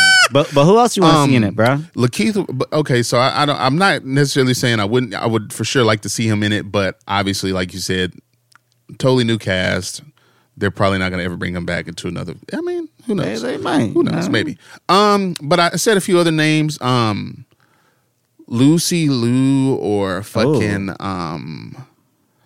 Coleman Domingo. Oh, that'd be a good one. I'm also really big on I love Sarah Paulson. I wouldn't mind seeing Sarah Paulson would be really good in it. Killer or the victim, or suspect, or the suspect, because she's going to be a suspect. They're all suspects, bro. If I see Sarah Paulson on the poster, I'm like, she did it. Whatever they say she did, she did that shit. Man, I think I even mentioned Andre 3000. I think it would be fire for him to be in there. Yeah, you did mention Andre 3000. That'd be a really interesting one. Because I think he could play both the super quirky kind of. I prefer if he plays the super quirky kind of billionaire, but he could also do the subdued, just regular ass motherfucker really well. So yeah, I would actually love to see. I love 3 Stacks. So I'd love to see him in it. Those are some names that I can remember throwing in the group chat. Who was some that you said? Oh, you know me. Come on, bro. Come on now. Regina King? I didn't actually say Regina King, but yeah, no, Regina King for sure. Sure. Yeah, Regina King for sure. She can be in anything she wants. And we'll run it up. But no, bro, come on, bro. This is niggas watching. Yeah. Niggas watching. You know who we gonna say. You know who I'm gonna say? Aldis motherfucker. Yeah, Aldis Hodge. Let's go. Aldis. We need Aldis in there. Aldis. That's yo, I don't care who he plays in that motherfucker. Put Aldis in there. Put Aldis in it. And then Lupita. I like Lupita in there. I was thinking of Lupita or even Denai Guerra would probably be. Oh, that'd be a good one. Because they have this, her and Lupita both, they have this certain regal quality that even in any role that they have been in, Lupita's been in, in many other films. Yeah, Denai was big in theater and she was TV. in The Walking Dead. Yeah. One of the lead characters in The Walking Dead absolutely. for however many seasons. They're actually currently working on a spinoff with her and Rick. But it's just something, and I think it's just also me seeing these two very proud, women of African descent, just owning that in Hollywood. It's nothing. You can't take that away from them. It is them. It is a part of them in every way possible. In any role that they're in, you can tell that they carry that proudly. So I think that would fucking fit perfectly in a Knives Out film. I think that would go great. I honestly wouldn't mind a Knives Out film being all black. Oh my God. Well, put Benoit Blanc ass in there. Yeah, why the fuck not? It would make an interesting dynamic because so I think what works well with the Knives Out movies is send Benoit ass to freaking Ghana or Nigeria, because he's always a fish out of water in the movies, right? He's always working with these super rich people that, and he's always the odd one out. So I think if you put him with almost completely all black cast, it'll make it. It'll create that'll a really be fire. Dynamic. We be giving niggas these ideas. It's so crazy. Would be fire though. That would be fucking amazing. That would be fire. And that is the third one's on Netflix, so they actually might steal that one. They actually might steal that one from us. So powerful, wealthy African family hires the world's greatest detective, Benoit Blanc. Damn, it'd be fire. Powerful African family hires him because they're pretty sure some white people killed one of their family members or something like that. Ooh, have that little under, yeah. Yeah, and so they're like, well, you're the world's greatest detective, but you never helped out our people, so we want to see how great of a detective you are. And then they're whenever he's trying to get clues from him, they're super cagey. You know what I mean? They don't really want to help him, but they want to help him and shit Yeah, that'd be fire, actually. That would. The only issue is it would have to actually be white people. The movie can end with one of the family members doing it. Because then it would be, you know what I mean? Then it'd be oh, Rian Johnson, what the fuck are you trying to say? But if Rian Johnson let Regina King direct it, she could do whatever she wants. We just throwing ideas out, but hey, this shit be sticking. That's how it works. when they announced that Knives Out 3 cast and we see Coleman Domingo, Lupita Nyong'o, you see Lupita, you see Denai, you see fucking Aldous Hodge, you see goddamn John Boyega randomly making a cameo like Ethan Hawke did in Glass Onion. That one I want credit for. Rian Johnson, you're gonna have to give both of us. We're gonna have to get a story by credit. Straight up. Story by credit, invites to the premiere. That would actually be fire, bro. I'd watch the fuck out of that. I mean, y'all know I'd watch the fuck out of that. You know what I mean? I didn't fan casted that would be 50 fire. imaginary movies on this show, and every fan cast got some combination of Lupita, John Boyega, Aldous. He's in there always, and Regina King, bro. And Regina King is either the lead or director, or the director, or both. No, that would be fire, bro. I would watch the fuck out of that. Even if they didn't go with an all black cast, I think if they went with just the concept of Benoit Blanc working with, because everybody's always worked with pretty much is like, here's the clues. Like even the first film, they kind of were cagey, but not that cagey. Like they helped them enough. Yeah. I think him working with a group of people that they hired him, but didn't really want to hire him type shit. You know what I mean? Like, or don't really want him like they bring him and was like, you were kind of like our last option type shit. Yeah, and they're like, we want you to just solve this case. Like, don't snoop around. Don't go in that room over there. Don't, what they say in Wizard of Oz? Don't mind the man behind the curtain. like, don't worry about that shit, nigga. Just worry about this. I think that'd be an interesting dynamic. That'd be interesting. Damn. And it'd obviously make it a harder case for him to solve. I agree. Yeah. That'd be fire there. But we love giving Hollywood ideas. Oh my God. We finna stop giving we finna start charging niggas out there. Yeah, that's gonna be on the Patreon. No, for real. For sure. But speaking of black people, and all of these black actors that we done cast in fucking Rian Johnson's next Knives Out film. You recently watched another all black program. Yes, I did. This one has some nostalgia attached to it, though. It does. If you've ever watched the Best Man films, it's only, 2 films, right? 2 films. Best Man and Best Man Holiday. I've seen both, I'm sure. Yeah, I'm pretty sure you have. Peacock has a show centered around this cast from those original films. Yeah. And Davey Dean, our very own resident Negro on the podcast, sat down and watched this very black show on Peacock. Yep. Tell the people how you felt about it. Well, your resident Negro, on the show. I did watch it. I liked it. It was an enjoyable show. How many episodes on that there? 8. Okay, well, I don't know why I thought it was like 5 episodes at first. Nah. So it's 8. It's 8. That's good. And it's hour-long episodes. It's about an 8-hour watch. It's a cool show, bro. It's really not bad. There's no there's aspects of it that is bad. Like so the show kind of came off to me like they, like whenever like these sequels are in development hell for like a long ass time, and like you hear this person wrote a script and then that person wrote a script and this person wrote a script. The show almost felt like all of those scripts that were probably written from like when the last movie came out up until somewhat recently, because they like shoehorned in, like they followed up on the little cliffhanger from Best Man Holiday with Terrence Howard's character and I forget her name, but I forget her name. I'm gonna fuck it up. But who was Terrence Howard? The light skinned girl. Yeah, damn, the light skinned girl. Think of her name. Yeah, either. I can't think of her name, but they followed up on that storyline within like the first couple episodes. And then they fast forwarded a few years. Like the timelines was all fucked up. I'll tell you this: Tenet had way more understandable timeline. Had a way more understandable timeline than Best Man final chapters. But yeah, they followed up on that storyline, and then they skipped ahead to like the pandemic era. Then they kind of touched on like some Black Lives Matter stuff. Then they had like they started talking about like the whole I don't even know how to describe, but like pronouns, stuff like that, like somebody being non-binary. Yeah. Then they had stuff about like sexual harassment, like kind of like some Me Too stuff. Then they talked about divorce. It was a lot. Niggas in 8 episodes? In 8 episodes, bro. And when I tell you when I tell you some of these episodes like just deal with like half of one of these things, you know what I mean?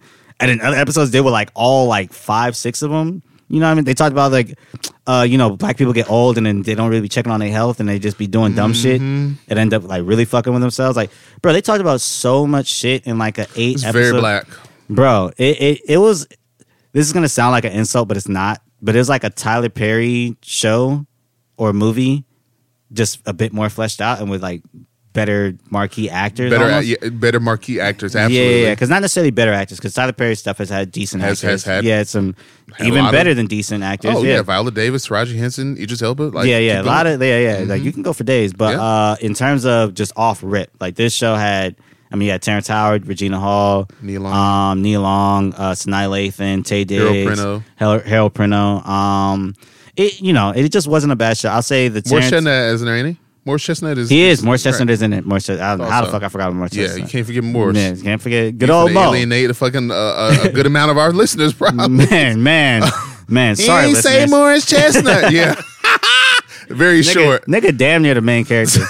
But no, it I'll say the Terrence Howard was like the best of the bunch. Like his storyline was like the best of it. He's a very underrated actor, honestly. Wildly underrated actor. If he didn't do a bunch of dumb shit like when he's not acting, I think he'd be known as like one of the better just actors in general. Forget what race he is, what actors in general. Yeah. But his storyline was probably the best. I do feel like there was a lot of stuff, like I just mentioned all those different storylines that were thrown out, and everything just they just kept throwing shit at the wall. And by the time you get to the last scene of the last episode, you're like, okay, thank God that's over. I don't know how much more of this shit I could deal with. Yeah. But it's an enjoyable show. If you're a fan of the series, like it's a good watch. It's like a good, you know what I mean? It's a good way to kind of culminate the whole series, especially if you like the characters and and you want to see more than just a film of them, and they're trying to put everything in one movie. Yeah, that would have been one movie. That would have been the worst movie I've ever seen in my life. Oh, yeah, no question. Yeah. No question. So I agree to your point right there with that. For sure. So it was a satisfying ending. 8 episodes. 8 episodes. You got to see all the characters have the nice sort of character arc journey. Everything kind of culminates. Oh, okay. I love that. Yeah, if I'm gonna rate it, I'm probably gonna have to give it probably got to give it a 3 out of 5, and that's actually kind of being generous. That's favorable. Yeah, that's being generous. I enjoyed the show, but there's a lot of flaws there. Let me tell you something. If I'm gonna recommend it though, I'd probably say a 4 out of 5. Like if you haven't seen the Best Man series, watch the Best Man series. Like watch the first one. First one's easily the best thing in the whole thing. Best Man Holiday is a great movie. You know what I mean? It wasn't bad, but it was a decent movie. You know what I mean? Mm-hmm. Nice little holiday movie. And if once you watch those two, you'll want to see what happens to these characters, how it ends for them. And the Best Man Final Chapters, I believe it's called, is a good sort of culmination and ending for these characters. Okay. Yeah. There you have it, ladies and gentlemen out there. If you want to. And non-binary people, ladies and gentlemen. We just covered it. That's something that they cover in the show. They covered in the show. And our non-binary listeners out there. And they covered it in the most nigga way possible, let me tell you. That also sounds about right. Hey, but Peacock is, Peacock, this is the second, well, no, I'm sure they have other shows, because they do have other shows, where it's primarily an all-black cast, writers, directors, so on and so forth.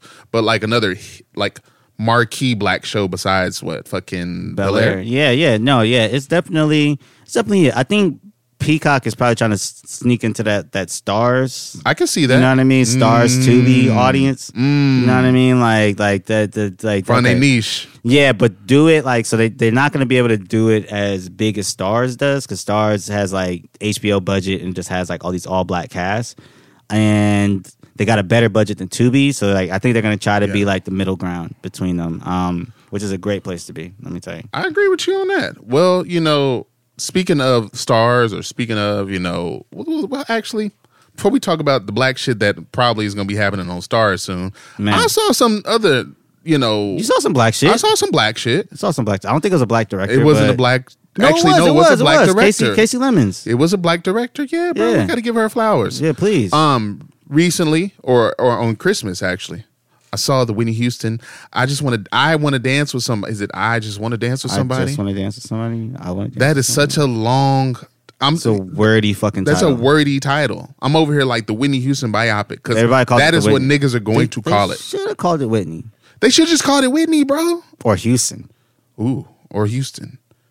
Whitney would have slapped though. Yeah, Whitney would have been fire. Yeah, they have a documentary entitled Whitney. That's why I didn't. That's a doc. Yeah, they still could. That's a documentary. Yeah, you can. This is a film.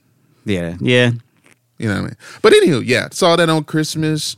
It stars Naomi Ackie as our titular character, Whitney Houston, one of the, if not the, actually according to Rolling Stone, I think the greatest singer of all time. They have Aretha Franklin. But Whitney Houston's there.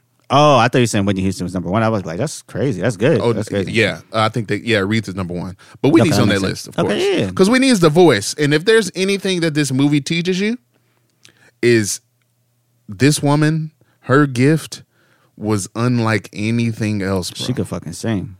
There are just it was so effortless, bro. It was, even though, I mean, this is a movie we're watching, so it's, dramatized, of course. But to see someone else at least playing Whitney Houston, to see to see how much her gift, bro, I'm actually having difficulty actually like putting the words together, because how do you really describe someone like her voice, like someone like Whitney Houston, like she, the whole word of transcendent. Some people don't like that, but the way that she did transcend, like all genres or mostly pop, but how she was able to merge, like R&B, pop and R&B and all of that stuff, to see it all kind of come together the way that it did in the film. Even though I also know that this film was lacking in a lot of areas. A lot. I think we were tweeting about biopics in general. I think biopics in general, and like if the person that the fucking film is about is not there to actually see it through, you're not going to get the most authentic film. You're getting a lot of people who were with them during these times. Which, not to say that their take on it is wrong or anything, but if you're making a movie about someone like Whitney Houston or Michael Jackson or someone like that, they're not alive. Yeah. So they can't really see this vision all the way through. So you're getting like, it's still half done. Yeah. It's not full. When I left the film, kind of like what you said earlier, like with the film that you sit down and watch, I want to be satisfied. I don't want to have to go watch all of these other things to feed that feeling that I'm looking for. In this movie, kind of, outside of the wonderful music that was, of course, scored throughout this film, this is Whitney Houston's music. Naomi Ackie did a fantastic job as Whitney Houston. Right. Homegirl from Black Lightning, Nafessa. Okay, yeah, I knew you were talking about. She played. She plays Robin. Yeah. Robin Crawford. Whitney Houston's best friend. Lover. Whatever. Everything. Yeah, she was everything. Really, in the movie, really, you can tell just how much they meant to each other. Yeah. I'm glad that they didn't, shy away from that, and they actually, got into it a little bit. Could have gotten into it a lot more. Okay. But this is a 2-hour film. How much can you really tell of an artist of her caliber who has a career that spans over 30 years? Yes. 20. Well, she passed away in 2012. So yeah, about 30 years. About 30 years. How can you squeeze all that into 2 hours? I think they did an overall decent job of that. Okay. But there were still so many things lacking. Like there were certain eras in Whitney's life that they didn't even really dive deep into that I feel were probably not her best eras, probably her darkest eras. But you can't really just breeze over there. Yeah. Breeze over that. I was actually going to ask, what eras did they cover? Like, so of course they covered the early parts of her career. Singing with her mom, singing in a nightclub, then getting discovered by Clive Davis in the 80s. Then her turning, or Clive molding her into like this pop superstar. With a freaking golden voice, like one of the most beautiful voices still to this day that you'll ever hear on song. Go listen to a Whitney Houston song, and she's gonna move. Her voice will move you. Yeah, and it did that in the fucking movie. It's like, damn, like this woman could sing her ass off. Like that. That's an understatement. But anywho, so the 80s, and then some of the 90s, of course. Her Bodyguard era. Her and Bobby Brown getting married. I don't know if they really got into like Waiting to Exhale type stuff, and like her, the Prince of Egypt. Like I can't even recall that, which means that they probably didn't touch on it. Yeah. So they kind of really, when it got to the 90s, 2000s, when things were starting to kind of, on the decline for Whitney Houston. Yeah, when she was really on. Yeah, unfortunately, we all know how her story ends. I don't need to really go deep into it. No need. If you want to know anything about Whitney Houston, nigga, just Google. It's right there. It's going to tell you everything you need to know. Great documentaries on it, too. Documentaries, articles, real-time articles. Like, nigga, it's there. But I do feel like, just totally glancing over some of those eras were lacking in the film, man. And for a person who doesn't know Whitney Houston's story, luckily I do. So the stuff that it was lacking, I know that it was lacking. Yeah. so I know the history already. I would just wish that it would have made it to the film. You know, for a person who was, you know, trying to discover her or who recently discovered her going to see this movie, you want them to get the full picture. Yeah. Because though she, you know, she did have, you know, those areas where things were a little rough, she was able to eventually get out of that, you know, and of course it still ended badly for her, but there was still some daylight after like those dark periods. There was still some moments where, you know, she was in Sparkle. She was, you know, making TV appearances. She was still singing, you know, trying to sing, you know, of course, trying to sound as good as she used to. That was not happening anymore. And, you know, that ultimately led to a lot of the reasons or a lot of things that she dealt with in the film. You know, I think they explored, you know, her insecurities pretty well. Okay. I think Naomi Ackie just was really good in her role. I feel like, you know, she went into the film. We all had our reservations about her because it's like, this doesn't really favor Whitney Houston. One, she's not a Black American actress. That's true. Which most Black American people are very, very like. No, we need Black people who are from America to play our heroes. You can go on Twitter and just fucking hit the search. Conversation for another day. Whole nother convo. But hey, man, look, I'm just a fan of good film. If they got a motherfucker from the UK to play Whitney Houston and she did a fucking bang up job, then I'm gonna give her flowers. And I think she did a pretty good job. Okay, she didn't sing though, right? I think she did sing in some parts, but there are it's funny because I was in Ralph's not that long ago and I heard some white woman telling some other person like, there was times when you really thought it was her and not Whitney. That's bogus. Yeah. Nigga, we know exactly what Whitney Houston's songs. We know what her voice sounds like. We know that they had to kind of like blend the two in certain parts. That's Hollywood. That's what it does. Of course, they're selling you a story. They did it with Chadwick Boseman. James Brown. Oh, perfect example with him is James Brown. Yeah.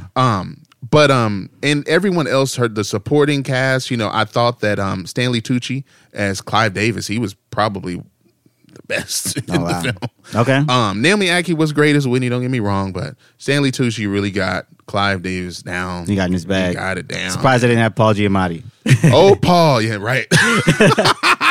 Nah, they cast it perfectly for Clive Davis, Stanley Tucci. Stanley Tucci's a good actor, Clark Peters was John Houston, Whitney Houston's dad, who was ain't shit as a motherfucker. Sounds about right. Clark Peters really brought that out. He's fantastic job. So the acting I was not worried about the acting. I knew the acting was going to at least be good. Okay.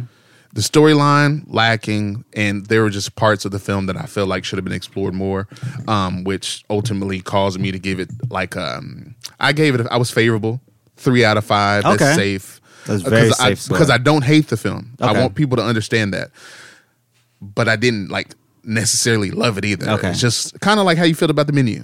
Yeah, it's good. It's good. It's good. Something to watch. I may not watch it again, or if I do, it's going to be like I recently just saw. Oh my God. This is one of those films that I think the same writers from Bohemian Rhapsody, which makes it all makes sense. Yeah. It all makes sense. That is hilarious. But yeah, man. So 3 out of 5.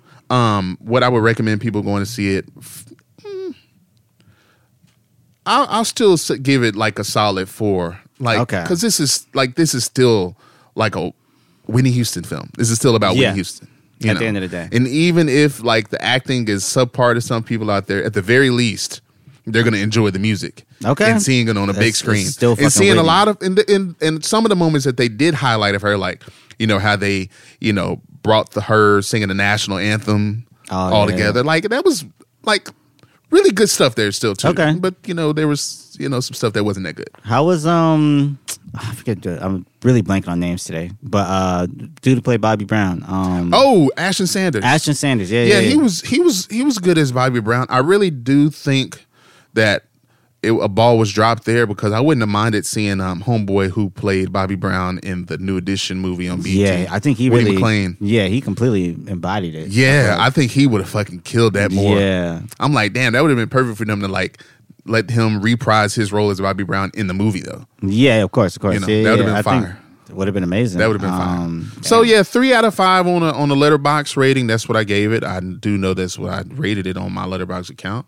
Still gonna recommend people to go see it because hey, if anything, you'll enjoy the music. Because if you enjoy Whitney Houston, then you know that aspect is there because the singing is there, the music is there, the score is there. Okay, all of that shit is there. You know what I mean? But so I think, but you saw something else too after Whitney, right? Not after Whitney. After what is it? I Want to Dance with Somebody. Yeah, I just want to dance. They should have just called that shit Whitney, bro. They should just called it Whitney, bro. Because why this long fucking tongue tying ass title? Like, niggas is not gonna remember that long ass title. They're just they're going to call it the Whitney Houston biopic, the Whitney Houston movie. If you just call it Whitney, people are more. They can remember that. I'm gonna go see Whitney. I don't know about I Want to Dance with Somebody. I'm gonna listen to I Want to Dance with Somebody. But you saw something else, right? You saw, what was it? Babylon? I saw Babylon. Yeah. I saw Babylon. The sequel to Amsterdam? The sequel to Amsterdam. 100%. That's exactly what that shit is. That shit is a sequel to fucking Amsterdam if I've ever seen one. Oh, man. It was really not that good. Oh, it was long as a bitch. Like 3 hours or some shit like that? 3 hours and 14 minutes. Oh, golly. Let me, because I think on my Letterboxd, bro, I think I rated it like a 2.5 out of 5. Oh my God. Did you write a review? I think my review was probably very just simple, like, because the movie did not move me. I was not like, when I left for a the movie film, not to move you. Yeah. Here's my actual review right here, bro. I gave it a 2.5. I was about to say, read that out. The 2.5 star. I do need to read this one out. I need to hear this. A big budget film that dazzles in all technical aspects of filmmaking. So, like, the technical shit that was happening in the film, the cinematography, the visual effects. Yo, Damien, stellar. Damien's good at that shit. Yeah, Damien's real good at that. But it was overall not that compelling. It felt very hollow. The story wasn't moving. That's what the story didn't move me. And which kind of sometimes an actor can make up for that if their acting is really, really good. Oh yeah. And Margot Robbie was still really good in the film. Like she was good in Amsterdam. She was great. She was good in Babylon too. It's just the films aren't that good either. Yeah. No fault of her own. But yeah, like, you know, we get it. You know, Hollywood has always been like, from the beginning to now, it's always been like a complete and utter shit show. It's been bad. It has been bad since its inception. But like, what else? Like, give us something else. And I know ultimately Damien's like, because La La Land is one of his films. What else he have? He had The First Man with Ryan Johnson. He also had Whiplash. I know Whiplash. Whiplash was great. So much like, you know, some of those films, and you know, like I mentioned, La La Land is the title of the film is La La Land. It is about the industry still. It's about Hollywood shit. That's much what Babylon is. You know, it's more so about like Hollywood's dangerous relationship with doing everything in like excess. That's drugs, that's sex, that's partying, that's essentially selling yourself too much and not and whenever it's all done, like when your career is all over with, you ain't got nothing else to show for it. Yeah. And a lot of that happened in this film with the three. It's Brad Pitt, Margot Robbie. I can't think of the other guy that we followed. It was three people that we followed. Brad Pitt. He was the A-list actor. He was already the established A-list actor in Hollywood at that time. Margot Robbie was the up-and-coming flapper who was trying to make her way into the industry. Okay. But she had her own vices, cocaine, that's a pretty big vice. That essentially derailed her career. It's so ironic because we just finished talking about the Whitney Houston biopic. Yeah, ironically. And the third guy, I can't think of his fucking name. Diego Calva? Yeah. And he plays I think he's an immigrant. Brown, I think his family immigrated from Mexico, I think. Okay. So he's Mexican. In the film or in real life? In the film. Okay. I think he mentions that. I know his family and him came to America. He's not American. Okay. So he's trying to really like find his way because he came to America to work in Hollywood, work in film. He wanted to work where the magic happened. Yeah. So all three of our characters, except for him, really, I guess he kind of, it didn't really end super good for him either. It didn't end that bad for him. It didn't end the way that it ended for Brad Pitt and Margot Robbie. Oh, wow. But he didn't have that good of an ending either. But the film, bro, it wasn't much there, bro. Besides that, just hollow, like you said. Yeah, hollow, damn. Hollywood type shit. It wasn't like that was corny. Boo! Tomato. Hollywood. No, but it was a hollow film, man. It didn't really move me, and that's what moved. That's why I go to see movies, bro. Yeah. Like I have to at least feel compelled afterwards to like talk about this film. I wasn't after if anything, I was just compelled to go to Letterboxd and talk about how this film was not that compelling. That's sad. That's really and give it sad. a 2.5 out of 5. Yeah, that's 50. That's half. That's half. Am I recommending niggas to go see this? If you want to sit through a long 3-hour ass film about Hollywood, sure, go for it. You know, same way I didn't sell you on Kaleidoscope. I don't think you're selling me on this one, brother. Yeah, you don't know if the listeners are gonna be running to the theater for this. No, hey man, look, if you want to see a beautiful film, something that looks really fucking good, there are a lot of those films. They're not good films, but they look really good. They look good, yeah. They look fire. This is one of them. Screen. This is one of them. The music was pretty good. I can give it that. The score was good. I know the score is getting like a lot of buzz during award season. I know it's kind of ended on like people's year-end lists and like the top scores. I think I've even mentioned before, like, if we see these niggas walk home with the Oscar, you're not surprised. I'm not gonna be surprised, bro. Okay. I'm not. So yeah, those things worked for it, but everything else didn't. Everything else didn't. You know what else didn't work for it? What's that? Fucking box office. That shit flopped like the box office. You know, it didn't. Yeah. But you know what? Who has been owning the box office? Yeah, I do. Disney. Disney fucking owned the box office last year. They ran it the fuck up. Niggas had like damn near $5 billion in box office, gross box office. I think after that was like Universal or something like that. That makes sense. Universal kills it. And mostly their Illumination for fucking really animation. Yeah, what's that? Did the Minions have a movie that came out this year? They did. Yeah, that went a lot to their gross box office. Damn, but Disney owned it, nigga. They had Black Panther: Wakanda Forever. They had Doctor Strange, Thor: Love and Thunder, and nigga, they had what is looking to be another box office success. Yeah, we gotta apologize to a nigga, bro. Let's just do that real quick before we get out of here, ladies and gents. I can't believe we gotta apologize to this nigga. Davey Spleen here. No, you too. I don't have to apologize. You gotta apologize, man. Look, no, we both gotta apologize.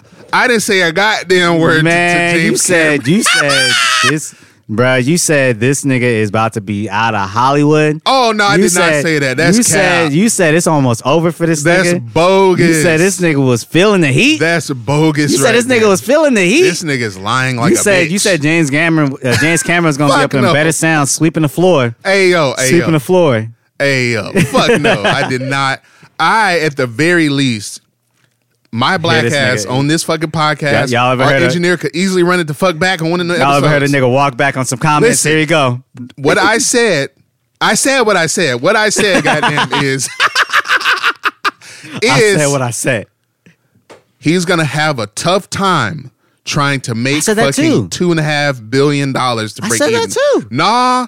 You didn't. You said that you hope it don't make that money, so we don't have to get another fucking Avatar. I said I'd rather not see another Avatar. I said I prefer not to see another Avatar, but I ain't say the nigga. But we knew it was gonna happen, didn't we? No, we didn't. No, we didn't. We did not know it was gonna happen. I don't even think them niggas knew it was gonna get that much fucking money. I don't even think they fucking knew, but them niggas sitting like it's still making money. Man, look, I went and saw that long ass shit too. I ain't seen it yet. In 3D. Look, listen, that was where I was already kind of like discouraged because I like seeing films in IMAX. IMAX ought to sponsor our show, actually. They need to sponsor the fucking show. Look, I'll say every IMAX movie is not going to flop if they sponsor the fucking show. On me. Oh, absolutely. You know what I mean? I'll wear a fucking IMAX shirt and hat. Yeah, bro. Happily, bro. Easily. Look, when we start shooting these episodes, if y'all see us in full-on IMAX gear, y'all niggas know why. Right? Sound and IMAX. They gonna come in here bro. Man, look. Niggas gonna hear us breathing and shit. Niggas gonna be like, all right, no more IMAX. But no, man, Avatar 2 fucking is raking in the fucking cash at the box off. Them niggas made so much. The movie has not been out that long. It's been out since the 16th of December. Okay, and they've made $1.4 billion worldwide. Yeah, and they only need to make 2.5. Bro, and they made $1 billion overseas. Mm-hmm. That is nuts. That's nuts. That is utterly ridiculous. Like $1 billion overseas. Mm-hmm. Just to show you how nuts that is. Black Panther made like $300 million overseas. It's at $800 million right now. I think Doctor Strange made close to $400 or $500 million overseas, and it ended at $955 million. Thor: Love and Thunder made a lot overseas as well. But typically, bro, a lot of these movies don't make even Top Gun. Bro, this shit just took Top Gun's spot. Top Gun was holding on strong as the highest grossing film. And Top Gun is like one of the highest grossing domestic films ever. Yep. It hit like 800 million in the US. Mm-hmm. So the rest of that, like 500 million or so, or 600 million, was made overseas. Mm-hmm. And that's at 1.4 billion, bro. Like, this shit is at $1 billion overseas. I think the last movie to really do something like that was Spider-Man: No Way Home. I think they made about $1 billion overseas. Yep. And then $1 billion here, because I think they were like 1.9 billion. I don't even know. Did they make a whole $1 billion out? Bro, just in the past New Year, bro. The New Year weekend, these niggas made on New Year, they made another fucking $188 million, and from 52 international markets to bring it to the 1.4 billion globally. Christ. Like, that was just in that short window. They made damn near another $200 million. Bro, some films can't even make their budget back. Bro, these niggas have made so much money, bro. Bro, that is. Yo, look, James Cameron, on behalf of the show, me and Corey. Man, look. Apologize look, James, for saying that you ain't got it no more. No, I ain't say that. Look, James. That nigga said it. That nigga said it. We apologize for saying that you ain't got it no more. Man, look, James Cameron came out the fucking... Look, hey, he did say that, this film and the first film were just pretty much like kind of getting you prepared for the future films of Avatar. Yeah. I don't know how excited I am about that. I'm gonna make sure I see this one in theaters, because I saw the first one at the crib. Yeah. Go see Avatar 2 in theaters, and I'm also recommending our listeners out there, if you want to see, like, if you want a spectacle, like something that's a spectacle. That is, man, like, I think someone on Twitter said it like around, was either right when the movie released or right before, probably some, A-list Hollywood motherfucker who had like the pre-screener and they were able to see it before everybody else, like they all do. But he was like, this is a movie. This feels like a fucking movie. Like, I knew exactly what he fucking meant. It's like, okay. You know what I mean? You can tell. Like, you got movies, sure, that get released by studios and AMC and of course, Cinemark and shit. Then you have fucking movies. Yeah. It's pretty much the difference between the movies that it'll only be niggas like us in the theater, and in the movies where it'll be everybody. Everyone. That is Avatar. Yeah, that's Black Panther too. Motherfuckers ain't been in the theater for like 5-6 years. Niggas is there to see Avatar. Yeah, they're gonna show up and see Bro, that. Avatar, like, the screens are still like mostly sold out across here in LA for sure, I could tell. So you niggas need to go see it before you don't get a chance to, but I have a feeling that this is going to get an extended stay in the box office. I don't know. I just feel like that's just probably what's gonna happen. Bro, at $1.4 billion in like less than a month. Less than a month. This shit's gonna be in theaters till the summer, bro.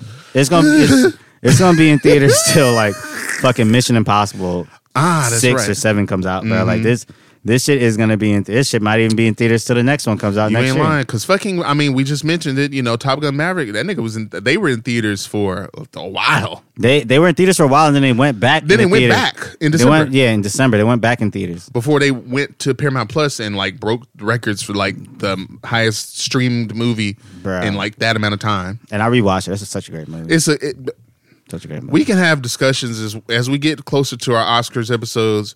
We'll talk more about Top Gun Maverick and all these movies because, wow, what a movie. What a fucking movie. What a movie. Tommy Cruise hasn't missed, has he? Tommy Cruise. TC. The Top Guns, he seemed to... Hey, man, look. A film that came out 30 years after the original to do better than the original, man, that's quite an accomplishment there. Look at Coming to America didn't do that. I can't think of no other. Tron Legacy definitely didn't do that. Yep. I can't really think of any like 30. Literally came out 30 years later and did better. I can't think of any movies that have done that. And the first one did crazy. The first one was also a success, bro. The first one did the equivalent of $1 billion. Like in today's money, like it did the equivalent of $1 billion worldwide. So like for this one to do that and then some, crazy. That's crazy, bro.